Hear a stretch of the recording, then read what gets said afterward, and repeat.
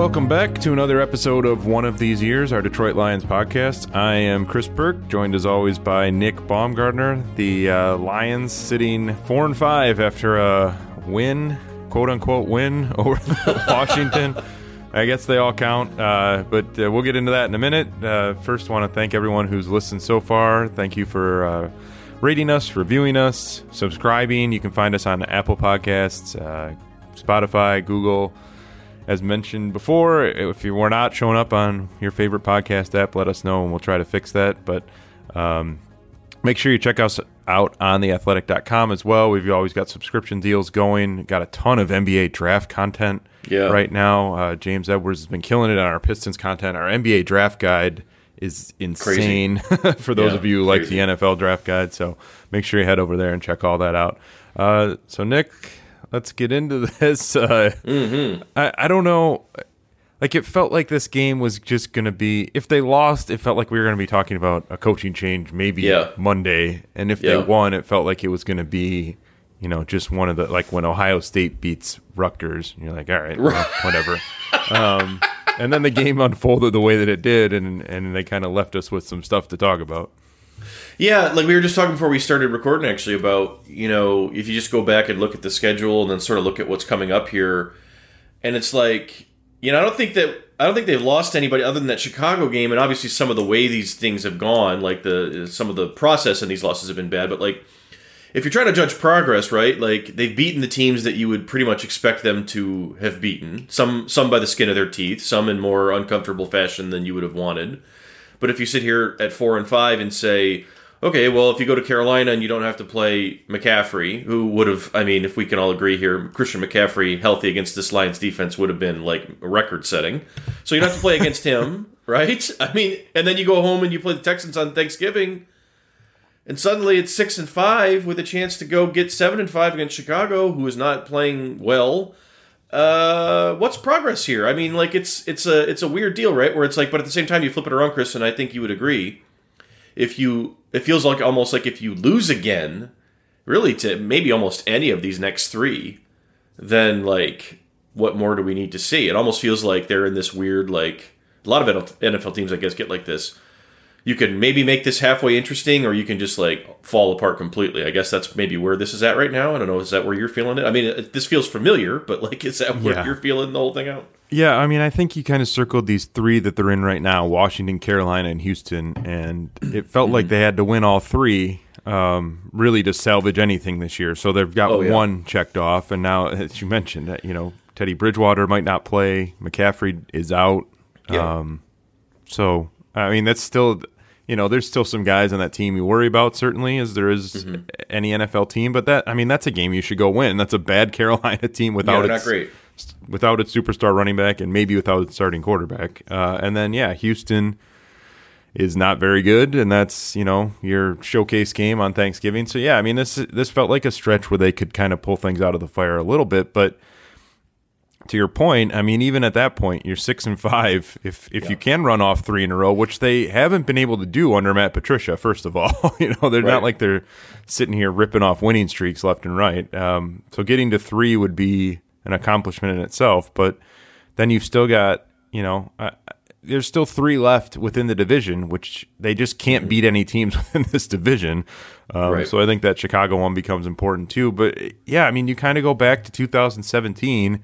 And not to keep circling back to the Jim Caldwell discussion, because I think there were certainly reasons for Jim Caldwell to not continue on as the head coach of the Lions. But that team was 9-7, and the teams that it lost to in 2017, you know, it was Atlanta, it was the Saints, the Steelers, the Vikings, the Ravens. The only game there that they, the Bengals game that eliminated them from the playoffs was the only bad team that they lost to. And they had 6 bad losses and 8 or 9 wins that were like, all right, well, he probably could have. Not a big surprise he won that game. So here we are 3 years later, and you're in the same spot where you're like right smack dab in the middle of the NFL. Yeah, and what you're looking for would be, you know, the difference in saying that you would have closed out the Saints game, you know, or you would have like figured out a way to not let that get off the rails, or you'd have been more competitive.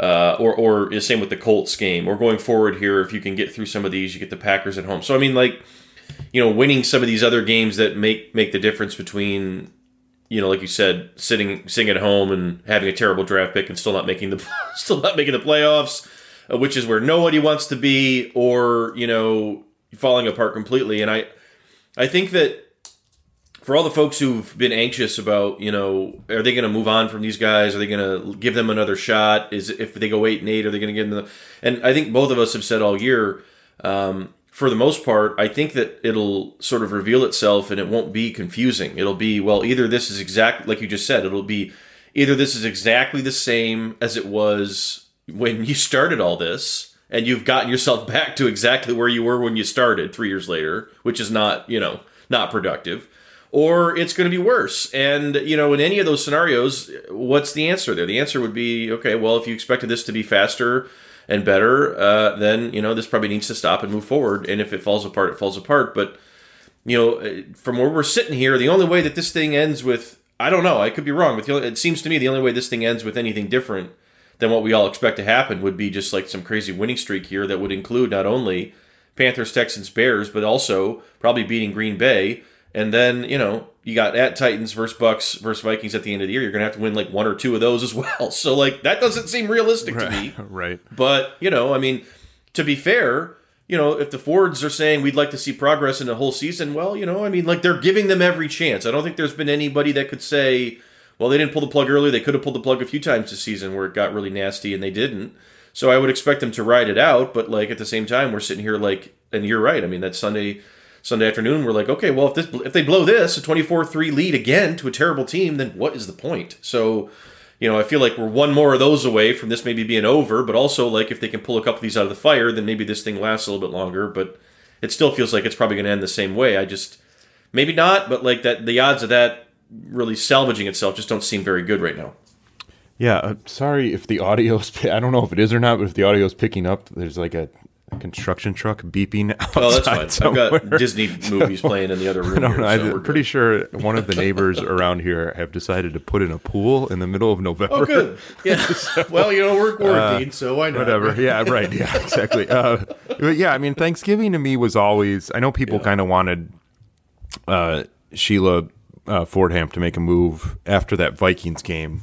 Because they got clobbered at home by the Colts. Yeah. They got clobbered by the Vikings, who are now suddenly are starting to resemble the team that people thought they might be, but certainly not an elite team over the first half of the year. So they wanted ownership to make a move at that point. I had always kind of circled Thanksgiving as just sort of a natural spot where you make up your mind, at least for the rest of this year. If you're 6-5. All right, let's ride it out. Maybe you do get hot and sneak into the playoff race. If you're 4-7, I think I guess you could pull the plug there. Again, I don't know that there's a huge benefit to doing this, as we've talked about, a huge benefit to the in-season firing, but it would make sense to do it at that point if you wanted to just see what you could put together for 5 games. But as you split these two, and I don't know what happens. You go 8-8 on this year, and I don't know what happens. You're sort of in the, as I wrote after the Colts game, being in the no man's land in the NFL is like the worst possible spot to be. Picking 15th, you're 7-9, 8-8. It's hard because, as you said, technically, to get to 8-8 would be significant progress over the records of the first 2 years with Matt Patricia. Yeah. But is this built to be 8-8 this year and 11-5 next year, or did they throw every single thing they had at this year trying to make it work, and 8-8 is the absolute best you can get? And I don't know. Yeah.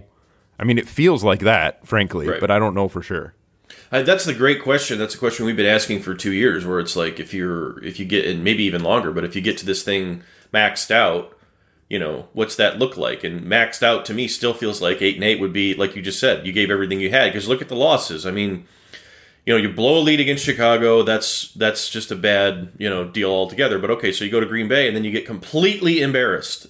You played New Orleans at home, and while that score ends up looking a little closer than it needed, you were embarrassed badly during that one. Embarrassed by the Colts. Embarrassed by Minnesota.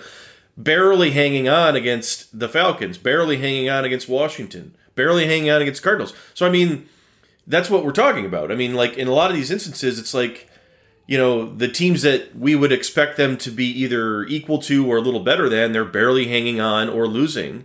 And the teams that maybe they have a puncher's chance against, they're getting housed. And the teams they have no chance against, they're getting housed anyway. So that's the great question, where it's like, if it's 8-8 and you just caught a couple really bad breaks and it was 8-8 and you were like 7 plays away from 11-5, that's a different situation. But if you're 8-8 and you're 7 plays away from 5-11, then it's time to move on. And that right now looks like what this is. They're 4-5 and they're like a handful of plays from being like 2-7. So like that's I don't know if you could argue that they're a handful of plays away from being better. I mean, the only thing we could say maybe is that Bears game could have flipped the other way. But otherwise, this is exactly what they are. And, that's what we're talking about here. And, as long as that continues, it's the same. And there's not anything on the horizon, especially defensively, that would suggest this is going to change. Especially, and I know we'll get to this in a second, but it took them 9 games to decide that their most electric offensive weapon was going to be featured within the structure of their offense. So that's also alarming and a little concerning, but at least it's there now. But it's also like, is there more of that's going to entice you in the last month to give them another chance, that it's going to suddenly just burst into something where, like, next year DeAndre Swift's a Pro Bowler and a couple other guys are awesome, and then defensively, maybe DeAndre Swift blows up, maybe a couple other guys on offense take another jump, but defensively, I don't know if I see that happening. It looks like it's exactly the same or worse. So, that's also stuff to take into account as well. Yeah, and I think that's a big thing for me as I look forward on this, because I do think, and people keep asking us, what's this look like if they fire everyone, or, how much do they have to rebuild? And I think offensively, they're in pretty good shape. We still don't really know what's happening with Kenny Golladay, and, Marvin Jones is going to be a free agent. Danny Amendola is going to be a free agent. Maybe we can get into that too here in a few minutes. But, I think they've done a pretty good job putting this together offensively. Like the Vaitai signing, stands out as looking not great at the moment, but otherwise, as we talked about too, the offensive line, there's at least 3 pieces in place there, maybe more. You've got Swift, you've still got Stafford, you would assume one of Golladay and Jones are back. You got Hockenson. I mean, the offense looks like you're going to be okay next year. Defensively, I go back to my question of whether this is built for the long haul or built to be as good as possible this year, and you've got a bunch of 30-year-old veterans on short-term contracts playing the bulk of these snaps. It's Collins and Harmon and Shelton and Trufant. And, I mean, you just go down the list, like 5 of their top 6 snap counts Sundays, 7 of their top 9, something like that, were all guys who were not on the roster last year and probably won't be here in 2022. So I don't know. I mean, where's the development with the guys on that side of the ball? Okudah, I mean, I think people are tearing their hair out watching Okudah struggle, and Tavai's barely part of this anymore. Will Harris played 5 snaps. I mean, the young guys you need to come along and be part of this foundation at this point aren't coming along. We've kind of cautioned people not to panic about Okudah yet, but at the same time, I mean, we need to see something there, something from Tracy Walker that looks better. And if you're, again, this is all part of the picture. You're looking at it and saying, all right, are we taking those steps forward? Next year, it really looks like we're going to make a run at this. And defensively, I think you're going to be back at the same spot. Are these young guys going to develop? Which plug and play free agents can we go find? And I don't know that is feasible. Yeah, I mean, you're sitting here looking at it and you say Tavai played 11 snaps in this game. Okay, like Davis obviously is out, but we've seen how low his snap counts have gotten in his situation. Will Harris plays 4. Walker is at 36, and I mean, my God, he's got to be better because he's struggling all over the place. And then Okudah had a really bad day tackling, and also was wobbly in a bunch of other areas. But that also leads into like you said too, like Desmond Trufant's out there, 88 snaps, 88 snaps. Justin Coleman played 80. Justin Coleman got targeted 13 times and gave up 11 passes. So it's a lot of, like you just said, it's a lot of guys who were brought in here as what we saw at the top, and you're like, well, maybe they're in here as a stopgap until somebody else climbs higher. But also maybe not, because you paid Justin Coleman a ton of money, to come in here and be your slot corner. I mean, some of these guys, it feels like this is what they've decided. I mean, they signed Reggie Ragland to to maybe curb Tavai, and in case it didn't work out, and now here you are halfway through in the middle of the season, and he's playing 77 snaps, and Tavai's playing 11, and you don't have a choice. And so, yeah, I mean, you're looking at your younger guys and you're just like, Walker is really the one that I think we all thought of the younger guys that have been drafted here by this regime coming into this season that was really going to be able to take a jump. And I got to tell you, I mean, it just isn't happening. I mean, especially in man coverage. I mean, it's been rough. And there was one, and it wasn't horrible on Sunday. It wasn't his worst day of the season, but it also could have been worse. I mean, there was one where he gets turned around on a double move and Alex Smith just misses it.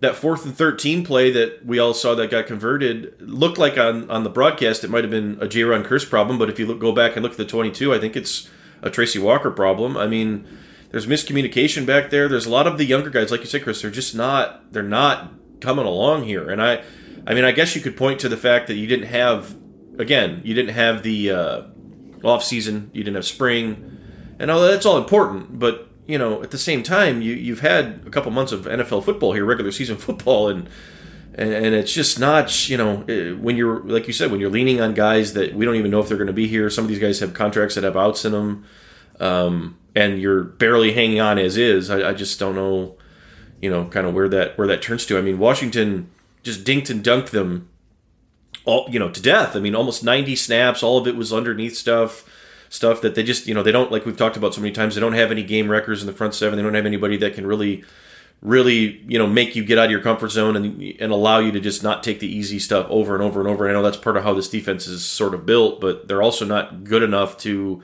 squeeze you in tight spots, and that's it. And it comes down to, like, you're going to have to get a play like Mike Ford made where he comes over the top and strips that ball out on a completion. You're going to have to get that like 3 times a game, and I feel like we get that from them once a month, and that's just kind of how it goes. And it's just tough to see, where it really takes a huge jump and improves into something different.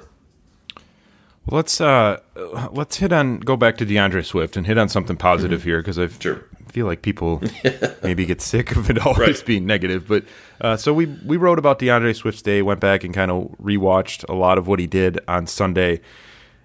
We knew, I think, that this was in there, that this was in DeAndre Swift's game, just kind of waiting to see when the Lions were going to kind of fully unleash him in this offense. And as you can tell, when he's out there, it's completely different. The way they can call the game is completely different than the way they call it with Adrian Peterson and with Kerryon Johnson on the field. So is this sustainable? Like, are we looking, did the Lions just turn the page midseason and now suddenly we're going to see this DeAndre Swift heavy, more wide open attack that's kind of hitting these space plays that we've been waiting on?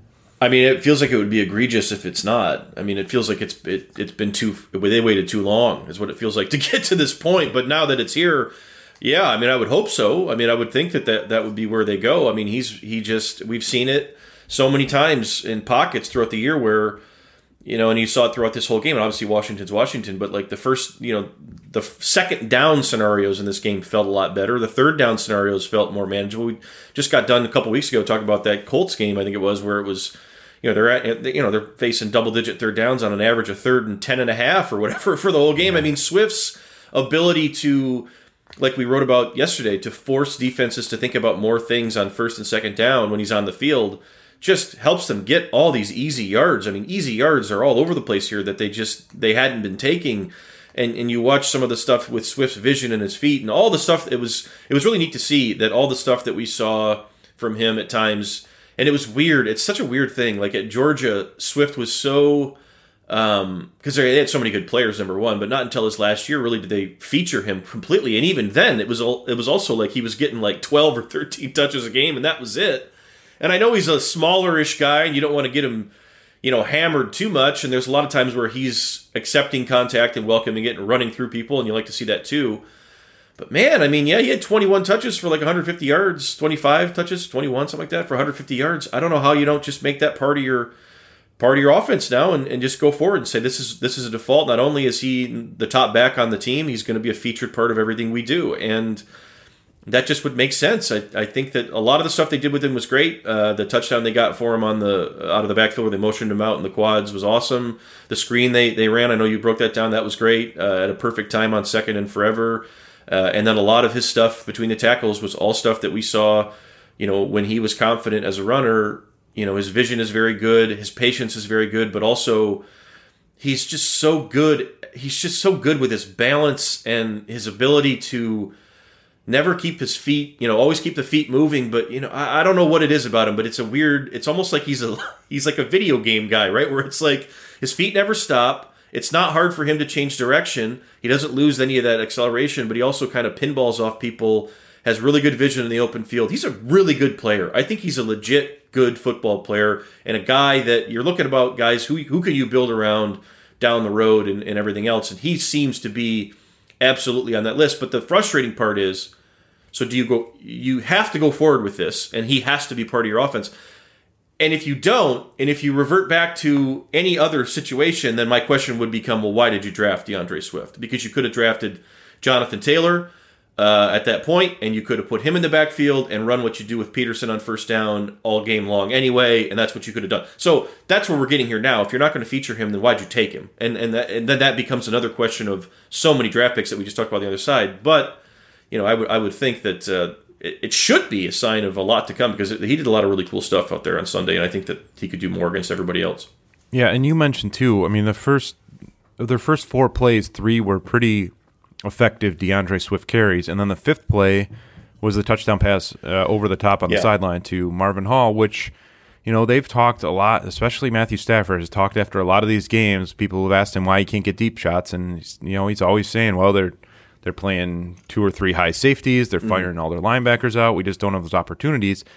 That was a play where Swift had 3 good runs in a row.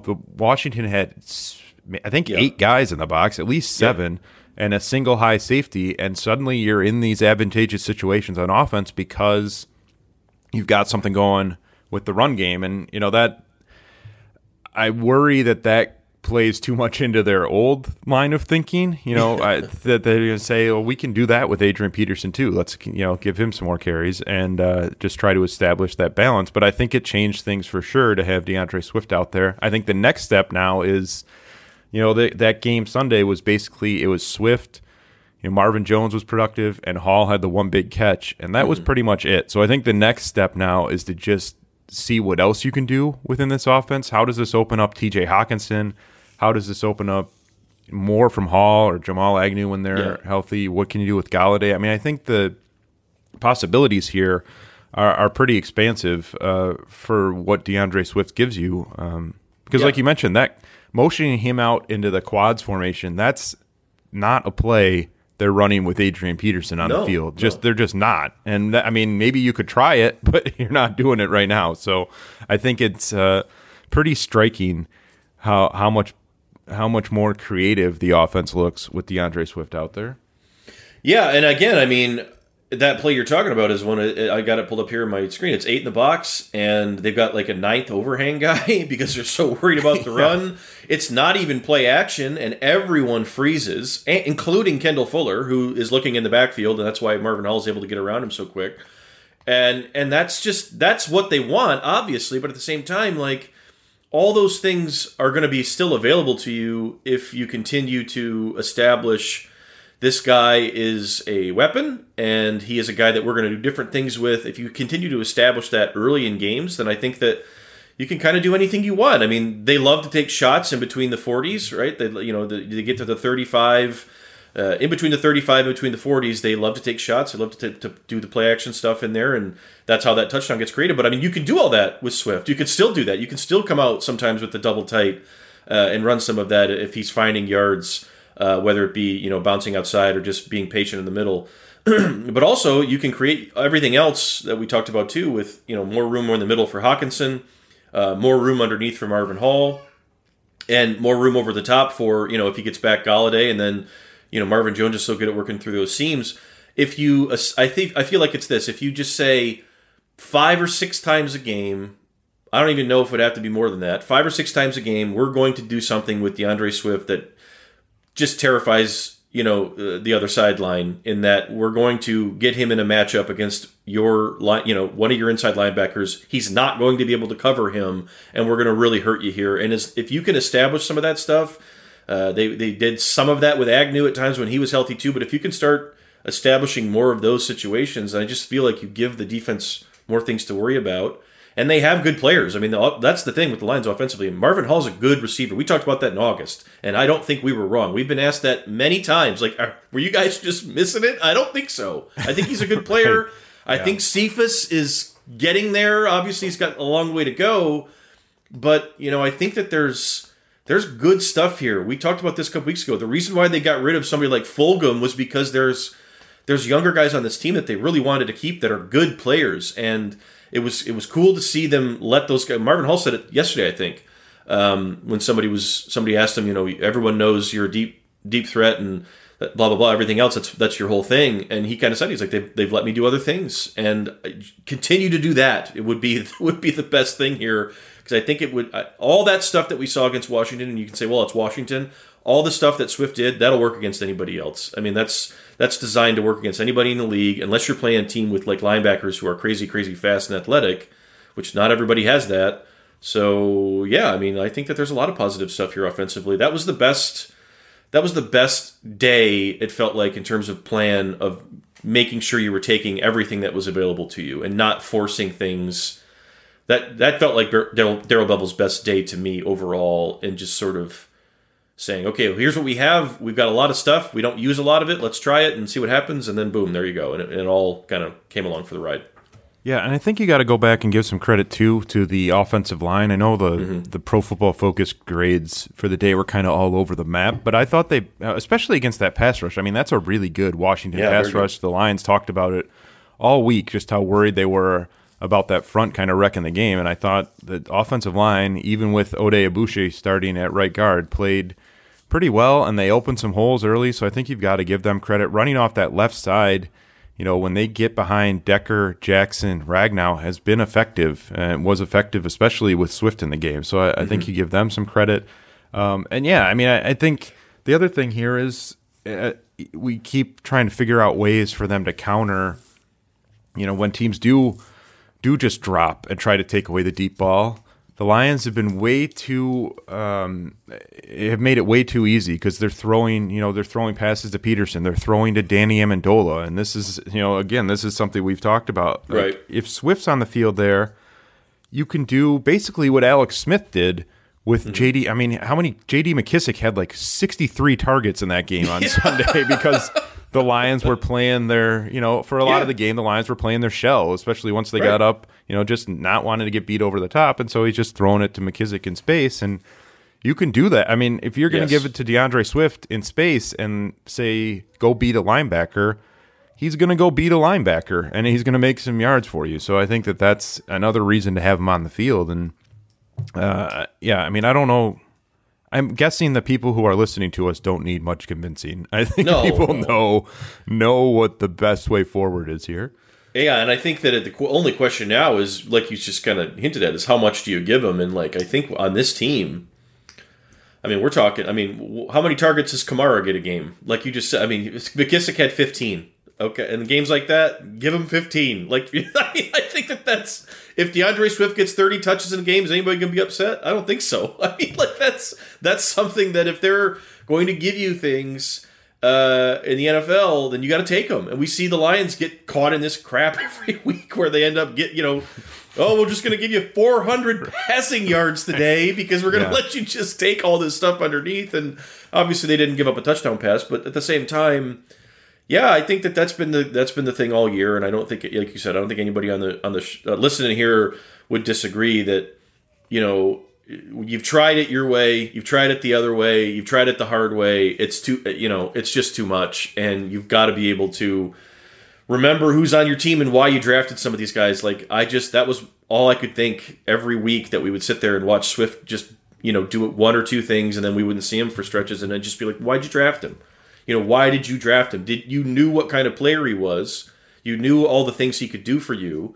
You knew how he could help somebody like Kerryon Johnson if you, for the love of God, would ever let them play together one time. Like, I mean, why aren't you using it? And, finally, here it was. I don't know what the reasons were, whatever, but it just felt like for whatever reason they decided they were going to trust Swift, for real, and not just in the, we trust him, well, he dropped a pass, we'll throw it to him 1,000 more times. The talking stuff, like they actually, this time they proved it, they showed it, they trusted him. He, repaid them, and I would think going forward that would be something that would just continue. I mean, I don't think anybody would complain about that, and I don't know why you would. I mean, it's the best offensive spark they've had all season at any point. I don't know. I mean, twice now. He did that against Jacksonville as well, and obviously it worked. So we got a couple more things to get into. I did want to hit on the wide receiver spot because, you and I have talked about this Kenny Golladay situation a lot, and Marvin Jones. I mean, Marvin Jones, if the Lions are going to let him walk, Marvin Jones is going to go sign a pretty decent contract somewhere and be productive for at least 2 or 3 more seasons, I think. I mean, you're seeing he's still in pretty good shape. He's still a guy that, doesn't need a ton of space to get open, but can get open if you kind of scheme him up a little bit. They're not even really taking deep shots with him at the moment. He had 96 yards on Sunday. Galladay's been out for a couple weeks. And I mean, I think the obvious solution to all this is to still, at some point, get Kenny Golladay re-signed and let Marvin Jones walk, let Danny Amendola walk, and try and figure it out from there. Is there any alternate universe here where Kenny Golladay goes and Marvin Jones stays, or where both guys are back? I mean, what's your read on where they're at with the wide receiver spot and where this? I mean, you've kind of touched on it a little bit with Cephus and Hall and the development there, but what's your read on sort of where this goes from here? It feels like the best case scenario would be Golladay, Cephus, and Hall going forward. If you were to let Golladay go and keep Marvin Jones, and this isn't anything against Marvin Jones. I mean, I think he's a pro's pro in terms of what he can do as a receiver. Physically, he's not what Kenny Golladay is, though, and you'd also be asking a pretty big jump. You're going to be asking a big jump anyway from Cephus and Hall. But either way, I think Golladay, Cephus, and Hall with further development would be a pretty darn good trio that you're working with. But the Golladay thing, again, it's tricky because what's he asking for, right? Like, if we just saw DeAndre Hopkins on Sunday make one of the best catches any of us, and Chris and I, we watch a lot of football, right? Like Chris, I think we could safely say the two of us watch more football than any 50 people we know combined. I don't know. Like, we watch a lot of football, like an embarrassing amount. That's a pretty crazy catch that we saw from a guy that's averaging, 27 million, I think is what he's... Yep. Can Kenny Golladay do stuff like that? Like, I haven't seen it. If he's asking for 27 million, and I don't know that he is, that's hard. I don't know if I would completely hamstring myself with this guy on a contract that's just impossible. But at the same time, like, there has to be a line, and you know this market stuff better than I do. Like, what's the number that you would realistically be like, I think that's totally fine. That's as far as I'm willing to stretch with Kenny Golladay in terms of, I don't know. We don't know exactly what he's asking for. We have an indication that it's probably higher than they want to go. It certainly seems that way. But, for you, when you look at this, what's that number relative to everything else you have in terms of cap space and everything else with that you have invested already elsewhere that would be comfortable in terms of saying, like, okay, yes, let's do this and let's get this done, even if it's a little stretched beyond what we want to go? Yeah, I mean, Hopkins' contract is just over the top, even within the wide receiver market. It's 27. Yeah, you meant it's even above 27 million, a little bit above 27 million a year. There's a bunch of other guys in that top, like Julio Jones at 22 million, Amari Cooper's at 20 million. Yeah, I mean, even coming down a little bit further, Odell Beckham, Tyreek Hill are in the 18 million range. Mike Evans is at 16.5. Like, that's sort of creeping closer to where I think you would need to be here. And then you get down to like Stephon Diggs, Devontae Adams, Allen Robinson are all in the 14 million to 15 million range. So that to me feels like it makes sense. Like, he to me feels like I don't know that I'd put him on the same level right this second with Devontae Adams, but to me that feels like a range where Kenny Golladay is going to be for the next 3 or 4 years in that second tier of guys. I don't know. I mean, I think he maybe is arguing that, or his agents possibly arguing that he's going to be that elite, high-end guy that's up in the top 5 of the league.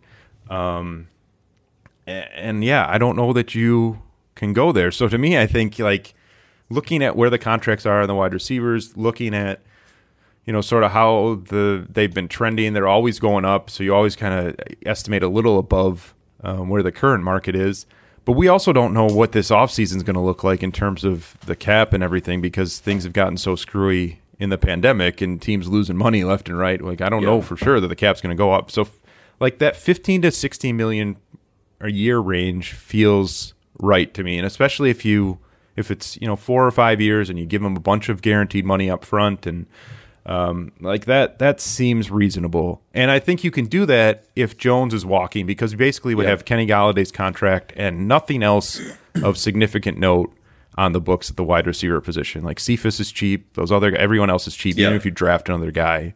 And you can do that. You can just earmark certain amount of money for the wide receiver spot.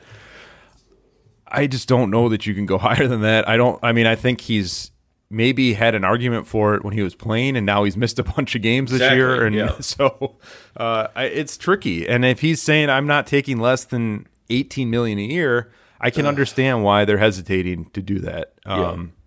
So I don't know. You've got the franchise tag, I guess, if you really need to do it. It's always sort of a last resort, because it's hard to give a guy a franchise tag and then sign him beyond that, because they usually want out after getting the franchise tag. But it's tough. Like, I know he's been hurt, and I know that's difficult. But like, if you want $18 million, man, and he's played well at times he's been in there. But it's also kind of like, then what's coming up here? This big stretch that we talked about at the very beginning. Like, then go show it right now. Like, right now. Like, I think that would be... And maybe he feels offended to a point where he's like, I've already done that. Maybe he feels like he's already done that. I don't know. But, yeah, I think I'm with you. I mean, you just said it. When you put it in context of all those names, like, is he better today than Stephon Diggs and Davante Adams? No, probably not. I'd probably take both those guys over Kenny Galladay today. But I don't know if I would say the same thing in 2 years, like you said. And I think that's a fair. And even if you wanted to bump up a little bit on that by basically saying, like what we just said, like, we feel like he's going to be better than that, and by the end of 3 years here, and we feel like that's going to be a worthwhile investment for us, then totally, I think that's fair. But if it's pushing beyond that to something that's just basically unrealistic, then you can't just bend and give it to him, because it's going to just kill you everywhere else. You know what I mean? So it's tough. And it's one of these things where you look at this now and you say, well, unless you're one of these guys that is so irreplaceable as a receiver and a physical talent, and Kenny Galladay, might be that guy because of his length and physicality and everything else. I don't know if it's worth it, because we just saw a crazy wide receiver class come through. We'll probably see more of that in the coming years from what we see in college football. Like, you can go get yourself some pretty good football players that aren't far away from being, really usable and really good, in the draft and through college. I mean, it's not I don't want to say like it's a complete young man's game, because obviously receivers need time to develop nuance and everything else, but it kind of is. You need, your body gets beat up, as we've seen, everything else. You can restart and stay young at that position pretty easily, I think, and not get yourself caught up into a crazy, unfair, ridiculous contract with a guy that maybe has it, maybe doesn't, probably has it, maybe he doesn't, that kind of thing. So there's no law written that says you have to do it this way. They have options, but obviously you'd like to have it be a little more, continual, I guess. But it's tough. I've gone back and forth with this too. I understand both sides of it. I understand Galladay wanting to get it done. I understand maybe him thinking at the beginning, and that's the hard part, is we don't know what the number offers were, but if they're just like, we don't think that you're ever going to be better than where Adams and Diggs are, and we're not going to pay you that even, then I can understand where he's upset. But if he's asking for considerably more than that range that you just discussed, then I don't know why that doesn't seem like good business on his end either, because I'm not sure he's going to get that anywhere. Maybe he will, but I don't know. I mean, what would he get on the open market? I mean, I guess that's maybe the bigger question here. What would he get? Would we think elsewhere? I mean, I still think he'd be probably in that range we were just talking about. Maybe he gets up into that $18 million a year range, just because things get kind of nuts when you get to the market. But I will also say a couple things. First of all, we probably won't hear, if this falls apart, we probably won't hear what the demands were on each side until after he's gone. Right. Like, that's what happened with Golden Tate. They traded him, and then found out the Lions had tried pretty hard to keep him, and he just didn't want to sign. Yeah. And the other thing is, I think there's a very difficult sort of equation to figure out here with his development, because he's only in year 3. Like, he's a guy that, you could see still getting a lot better than he is right now. And the other flip side of that, though, is that he's 27 years old. He was in college for 5 years. I mean, he was he was a guy who transferred and was in college for a while.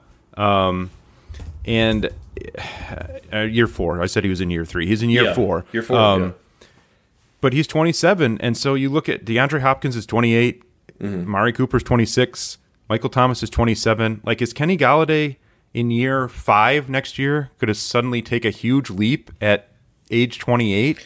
I don't know that that's right. I mean, like, I know players don't really.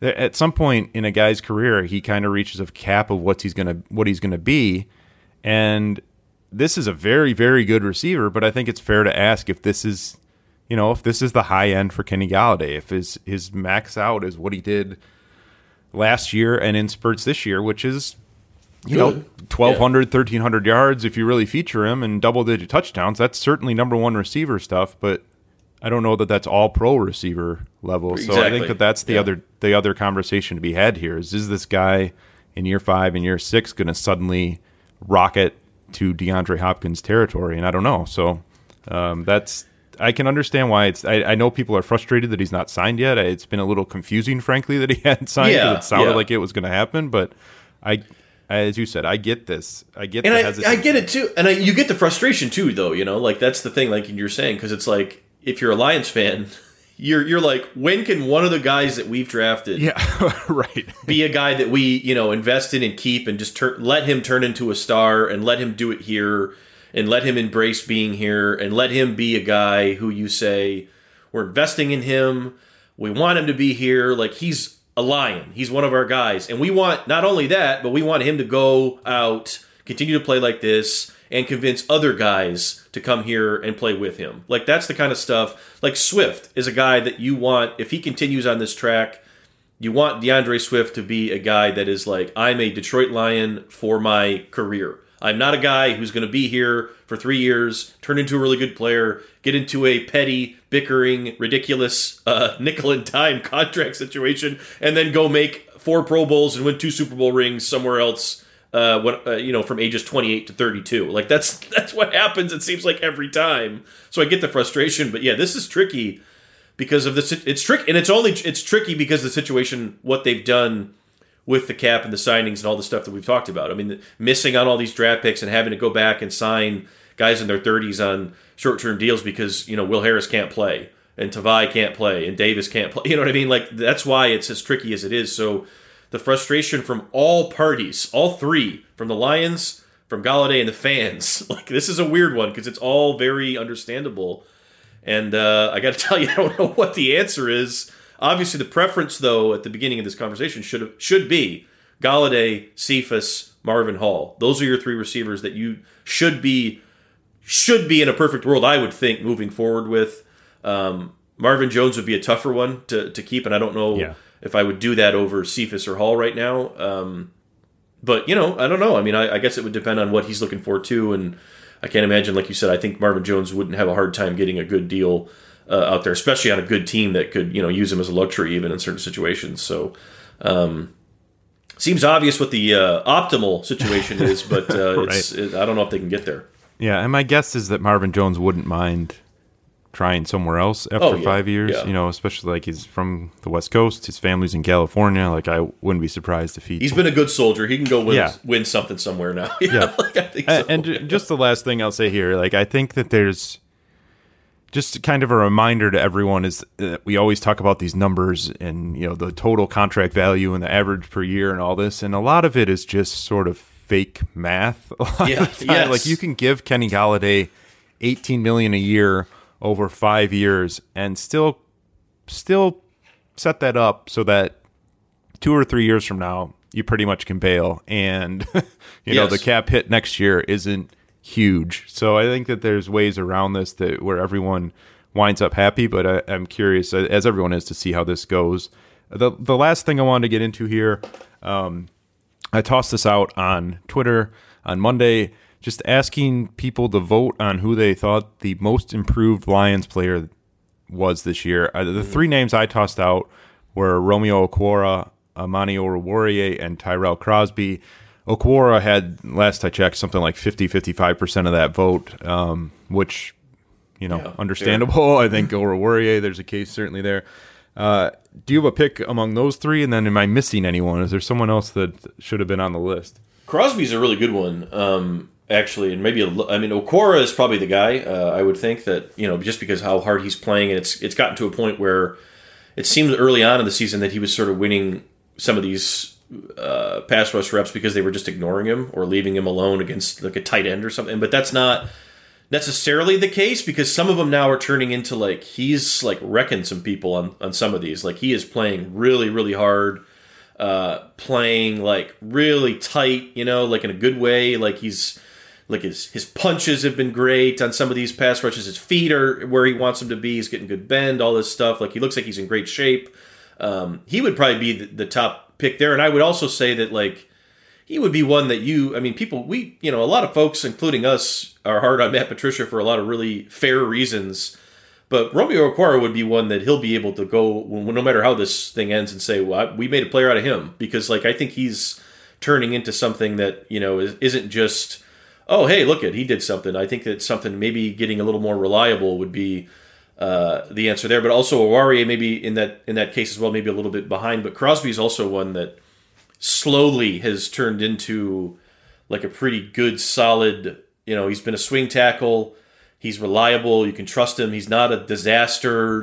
He's had some shaky days, but he's also had some really good days. And there's been some situations in the run game where he's had some really good swings there too. So I think he would be one that I wouldn't overlook at all. He is one that I've kind of gone back to a bunch of times on offense and said, like, I remember when he had his first start, was it last year against the Chargers, I think it was, and we were like, oh my God, he's going to give up like 14 sacks to Bosa, and he didn't, and he's just hung in there, like he's done a really good job of hanging in. I think that's been a really good find for them, and a guy that who knows? I mean, he's still a relatively youngish dude, so maybe he turns into, like we talked about the offensive line having three pieces that we know right now are pretty reliable. I don't know if I would totally close the book on Crosby turning into a guy that I think he could play. Obviously we've seen him play both tackle spots. I think he could probably play guard too if you wanted him to. So I wouldn't close the book on him either. I think he's been he's had a nice year in terms of growth, and that's got to be good for him. Good guy too. So I think that's probably good for everybody involved. Yeah, and again, there are these, like you said, we rip on Matt Patricia. We rip on Bob Quinn too. Tyrell Crosby was a guy who slipped into the 5th round because, if I'm remembering right, there was like some rumors that he maybe had some concussion issues at Oregon that kind of went under the radar, and the Lions picked him up in the 5th. Okwara they claimed on waivers like 2 days before Week 1 in 2018, and then that was.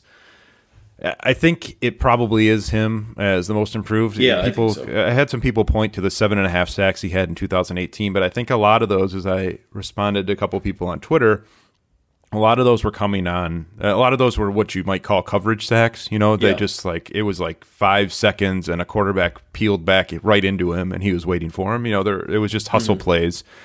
He's legitimately, as you said, just beating guys right now. The sack he had, the one pass rush he had Sunday, he got his arms up. It was a speed to power, just clobbered the tackle. I think it was Morgan Moses, like a good tackle. And so, there's been significant development there. I will say, Oruwariye to me, as we've talked about a lot on this podcast, has been, that's a success story in my mind. I thought, they tested him a couple times. Washington did. The rare times they threw downfield, he was all over it Sunday. You talk about Okudah needing to get on the field, and Oruwariye's clearly been better than him as a coverage corner this year. Yeah, all the way. So I don't think there's an argument really, other than, you got to get your number 3 pick on the field. I don't think there's an argument if you're going by who's been more effective. Oruwariye has been the more effective corner, and for a lot of it, probably better than Trufant too, frankly. But there are some guys here. Hawkinson was the other one I considered. It's hard for me to throw him in there because they've continue to struggle to figure out how to get him involved, but I think we've seen progress from him. Again, that was kind of the end of the list. There's like 4 or 5 names, and then that's it. And so that goes back to the problem we were talking about at the start. There's just not enough of these, but I think there are a few examples here that are promising. If you could have got Walker to have a similar jump, that we've seen from Owarie, then I think you'd have something here. I think you could have a situation where it's like, okay, well, it's improving and it's noted because I mean, Awarie last year gave up 82% on targets per PFF. It was 81.8% on targets against. He's under 50 today, and he's been targeted 44 times. I think that's more than anybody on the team, or at least tied with Okudah. And he's under 47% completion rate on targets against, which is outstanding. Like Slay last year was at like 58%, right? Like something like that. So I mean, if you look at it that way, I mean, yeah, he's held up, and he's held up against some good teams. And he's held up against in situations where no one has helped. You know what I mean? And a lot of these have been one-on-one wins for him, and that's good. But again, like when we look at this defensively and say, well, you would have liked to see a similar consistent growth track because Tracy Walker last year was better than he is right now in terms of man coverage, and that hasn't followed. You would have liked to see something from Will Harris, and that hasn't happened at all. This year has been basically a wash to this point for him. We're not seeing it from Tavai. John Penasini's only a rookie, so I don't know if we can consider him improved or whatever. Maybe a little bit has shown. Not A enough. little bit. And that's kind of the thing where there's some guys on offense I think that are improving, but defensively it's like Romeo Okwara, Awarie, and then it gets a little Hall. tougher. I mean, Marvin Hall. Yes, we talked about him. Defensively, though, I'm saying. Defensively, it's pretty low, and it's not it's at the moment not the guys you drafted, which is a problem. Yeah, and that may be the biggest problem. Yeah, and I don't know how you get around that. How do you get around it? Because I mean, like Trufant has not been great this year at all. And Okudah's having problems, obviously, and you kind of expected a lot of that. And that's, I mean, you take that into account too. Awarie last year only had 22 targets, I think it was. I'm looking at Okudah. Okudah's already at 44, and still a lot of football left to be played. I don't think that's by accident either. Yeah, not only is he having a tough go, but he's also getting like heavy usage here because everyone's picking on him and everything else. But also, hey, I mean that's. Talk about number 3 pick in the draft. I mean, that's part of how this is supposed to go. So, I mean, not enough improvement, but that's what we've talked about all season. So it's tough to see it changing. All right. Well, we've got a Q&A to get over to. So I guess we'll wrap up there. The Lions in Carolina on Sunday. We'll try and squeeze in a podcast somewhere between the end of that game and the Thanksgiving matchup with Houston on Thursday, the quick turnaround. But hey, maybe this will be an interesting Thanksgiving game, folks. You don't know. I mean, it could be, right? Like, it's not impossible. That'd be fun. It would be fun if there's something on the line there. Yeah, right, that'd be nice. Cool. For once, instead of just like what was last year was the David Blau debut, which was interesting in its own right. But hey, if they can get to that Green Bay game, what is that? December 12th or something, 13th. If they can get to that Green Bay game and this still is interesting, then I'll consider this season a positive experience because that's a lot further than I think anybody would have thought back in early September. So I'll look at it that way as we go forward. Yeah, and 3 of their last 4 at home. I mean, they're gonna be underdogs in all 4 probably. Yeah, Of the last not 4 expecting at home, it, but we'll see. Yeah, if you somehow, we've been sort of talking about it all year. You somehow string 2, 3, 4 together here. Maybe it does get interesting. So, like I said, we'll be back after that Carolina game. I don't know what it's going to look like at that point. We'll see what we're talking about, but hopefully, for the Lions' sake, they've got something on the line against Houston on Thanksgiving. Again, you can find one of these years on Apple Podcasts, Spotify, Google, several other spots. Let us know if you need it up somewhere that it's not yet, and we appreciate everyone who's listened and subscribed and everything so far. Make sure you get over to theathletic.com. Check out the subscription deals if you're not a subscriber yet. And we thank everyone who has signed up and given us a chance. So for Nick Baumgardner, I'm Chris Burke. Thanks for listening. We'll talk to you next week.